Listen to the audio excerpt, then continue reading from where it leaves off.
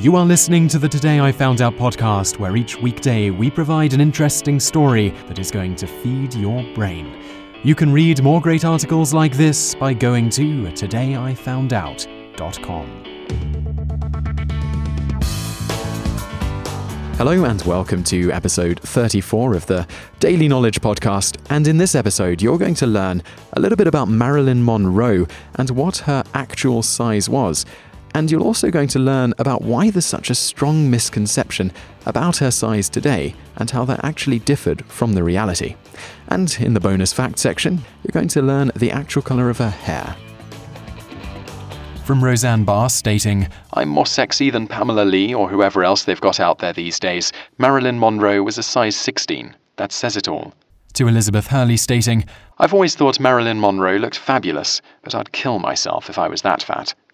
You'll often hear people saying Marilyn Monroe was around the same size as the average American woman today, 12 to 16. In fact, nothing could be further from the truth, at least by today's sizing systems. How this myth got started isn't exactly known. One possible contributing factor to this myth was Marilyn Monroe's rare, extreme hourglass shape. More directly, it probably partly stems from the fact that women's sizes today are not at all equivalent to women's sizes in the 1950s. In the 1980s, in order to accommodate people's vanity and ever-expanding girth, the US Department of Commerce got rid of the uniform sizing system and instead allowed for more ego-stroking sizes. As a result of this, today, a size 8 would have been roughly equivalent to a size 16 to 18 in the 1950s. Obviously, though, this varies a shocking amount from brand to brand. So, what size was Marilyn Monroe really? Luckily, many of her dresses, carefully preserved, are still around to measure off of. Further, one of her dressmakers also chimed in with the exact measurements he took. These measurements were 5 foot 5.5 inches tall, 35-inch bust, 22-inch waist, and 35-inch hips with a bra size of 36D.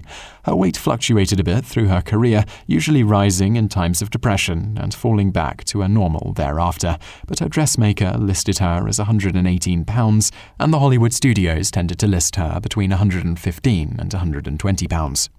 As to what size Marilyn Monroe would be in women's sizes today, that's not an easy thing to answer due to the differing sizes from brand to brand, country to country, and the fact that her extreme hourglass shape would have made it difficult for her to find the perfect size while clothes shopping. Luckily for her, she could afford to have her clothing custom made, which she usually did. As a direct example of her size, the white dress she wore in The 7-Year Itch was recently auctioned off and was put on a mannequin that was a size 2, but they were still unable to zip up the dress as the mannequin was too big. Many of her other dresses that exist from throughout her career match up to about the same, give or take an inch or two.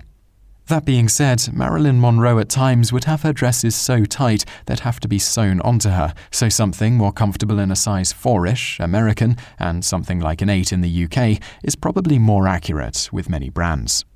If you're curious as to how that compares to modern contemporary fashion models, according to Blue Fire Model Registry, models are generally in the vicinity of a 34-inch bust, 24-inch waist, and 34-inch hips, which is very close to Monroe's measurements of 35, 22, 35.